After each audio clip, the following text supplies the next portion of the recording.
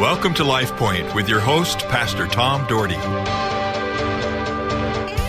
Good morning, ladies and gentlemen, and welcome to Life Point.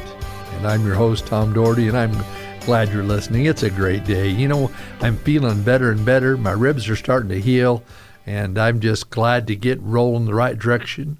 I get to start legislature next week and be over there for 3 months. That's going to be fun too. And of course, you'll probably hear the stories. But thank you for listening today. Would you pray with me? Our Heavenly Father, thank you so much for life. Thank you so much for this new year. Thank you that we could worship you in spirit and in truth. And God, lead us today.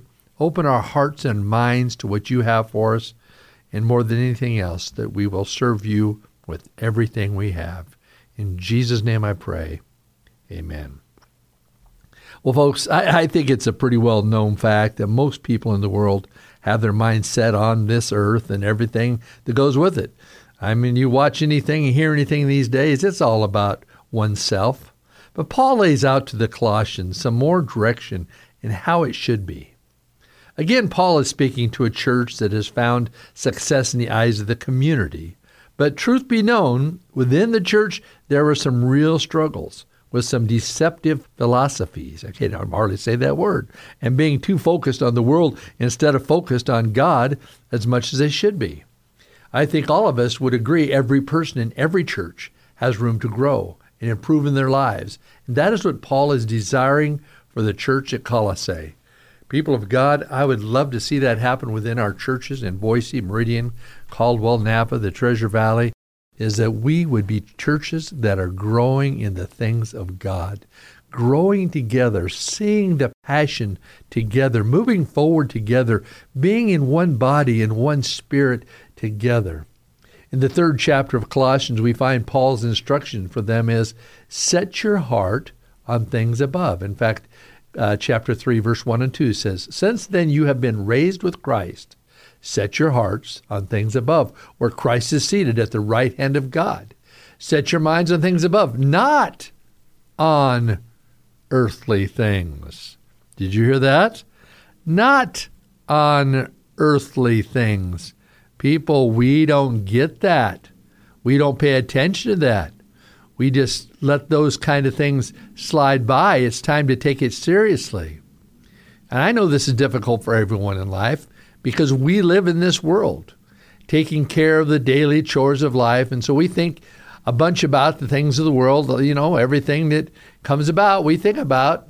During the holidays, we think about all these fun events and this kind of thing. And hopefully, we certainly should be thinking about Jesus. But we should be thinking about Jesus every day. Every day should be like Christmas. Every day should be like Easter, that we remember his birth and his dying and his resurrection and realizing what he's doing for us. We know that Paul knows this because he too had to live in the world. He too had to eat, drink, and walk and go to the store and go through life like everyone. But he is trying to get the people to realize there is more to life than just existing. Do you believe that today? There is more to life than just existing. To set your heart on things above, it's time to be set free. Free from the bondage of all the stress and all the stuff that causes us not to be our very best. I believe to be set free, we must step back and take a look at our lives. What is it that drives us? Where are your treasures?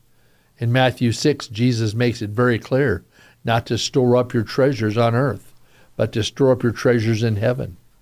In fact, the big verse is Matthew 6:21. He says, for where your treasure is, your heart is also.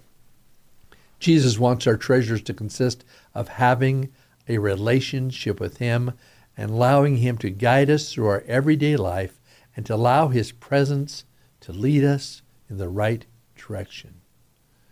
People sometimes complain about the direction of their life, when in fact they have been directing it themselves instead of seeking God's direction. And I don't mean saying it in a whim, God direct me. I could say that every morning, God direct me, and I do pray that way. But I mean living Jesus every day, calling on him to guide our lives often. I just think sometimes we just get passively going through life, believing in Jesus, sure, reading our Bible now and again, attending church now and again, but are we really sold out to Jesus Christ? Have we given him our all, or do we give him the scraps? Do we give him the leftovers? You know, I was convicted a number of years ago when people ask for donations for food. They come to your door and they want to have food for the food banks and this kind of thing. I always gave them the food that I didn't like, the things in the cupboard that I didn't care for. And it hit me one day. Why are you giving away the things that you don't care for? You should be giving them your very best, things that you like, things that you think they would enjoy, instead of just trying to pawn off those things in your pantry that you don't eat.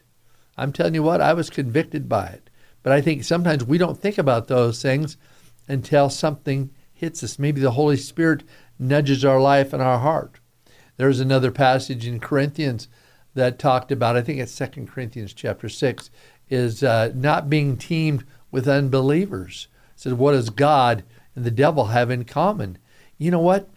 I was about 22 or 3 when that scripture finally hit hold, is that, you know what? I need to surround myself with Christians.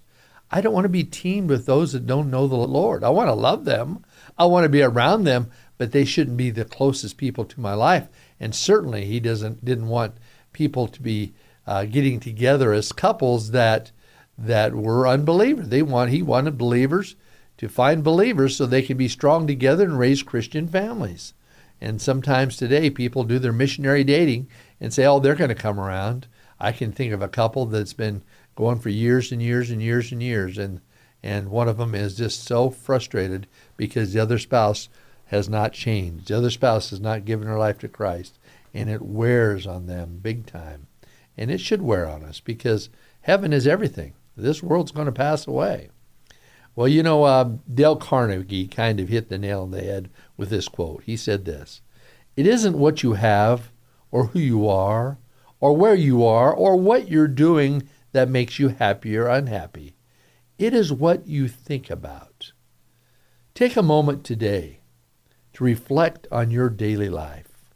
What do you think about? What captivates your heart and mind? Think about that for a second.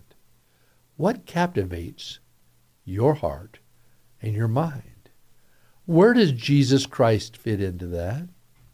Where does your Heavenly Father fit into that? Our heart steers our emotions. And how true is that? You love something so much that you take action in getting what you want. I remember with my wife, when I was dating her, man, I just wanted her. I wanted her to be my wife. I wanted her to be my wife long before she was ready to even be my girlfriend.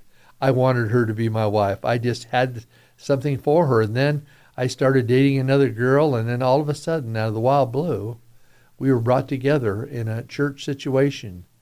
And I had to break up with the other girl, who was a very nice girl, and it was hard on me. But I always thought that Denise was one for me. And I was right, because she is tremendous in ministry. She is a tremendous organizer. She tries to keep me on par because she's very highly organized, and she has a phenomenal gift of discernment, and she has helped me so much. But God's timing was right, and boy, sometimes I wondered. I prayed about that over and over. My parents prayed. We wanted to make sure it was a God thing. A good example, years ago in the sports world, Tim Tebow was a quarterback. He got to be, of course, the Florida Gators led them to the national championship, and then he became the quarterback of the Denver Broncos, and somehow, some way, he captivated the nations. Ratings for the Denver games were out of the sky, and I got to admit, I started watching them just because of Tim Tebow. People have been drawn by the emotion. How incredible would it be if people were drawn by the Spirit of God to worship Him with everything they have? And by the way, I got a wonderful, wonderful plaque in my office, a picture of Tim Tebow kneeling in his Denver outfit, praying. He was not afraid to show his faith, and even to this day, he is not afraid to show his faith. He is standing up for the things of God. We would have churches filled. We would have people biblically tithing. We would have people desiring to serve. So what gets us to that point? It's not a powerful message by a pastor. It's the desire of your heart to know God in a powerful way. I can't control that desire in everyone's heart. Everyone listening to me today, I cannot control your desire to want to hear the Word of God and to respond to it. I sometimes wished I could. I wished I could just reach down and say, people, get serious. I know some of you claim Jesus. I know some of you say, well, I'm a Christian. That's why I listen to Christian radio. But is your walk with God your everything? Is it your number one? Is it first place? Is he first place in your life? Are you allowing him to work in such a powerful way that everyone is seeing it? Your family, your friends, your neighbors? People, we could change this world for Jesus if we'd respond. But we need to respond. There's a lot going on. The enemy is out to take us away from him, to get our minds on the world and everything in it. A sad fact is that even during Christmas, so many times people's minds are on presents, on outings, on fudge, on everything else they're going to be around. But Jesus is the last thought. They may say a little prayer at the Christmas table saying, thank you, Jesus, for your birth. But do we really realize what Jesus Christ is doing and wants to do? Hey, he's going to change our lives.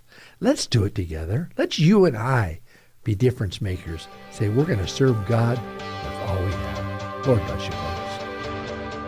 LifePoint is a ministry of the Cloverdale Church of God.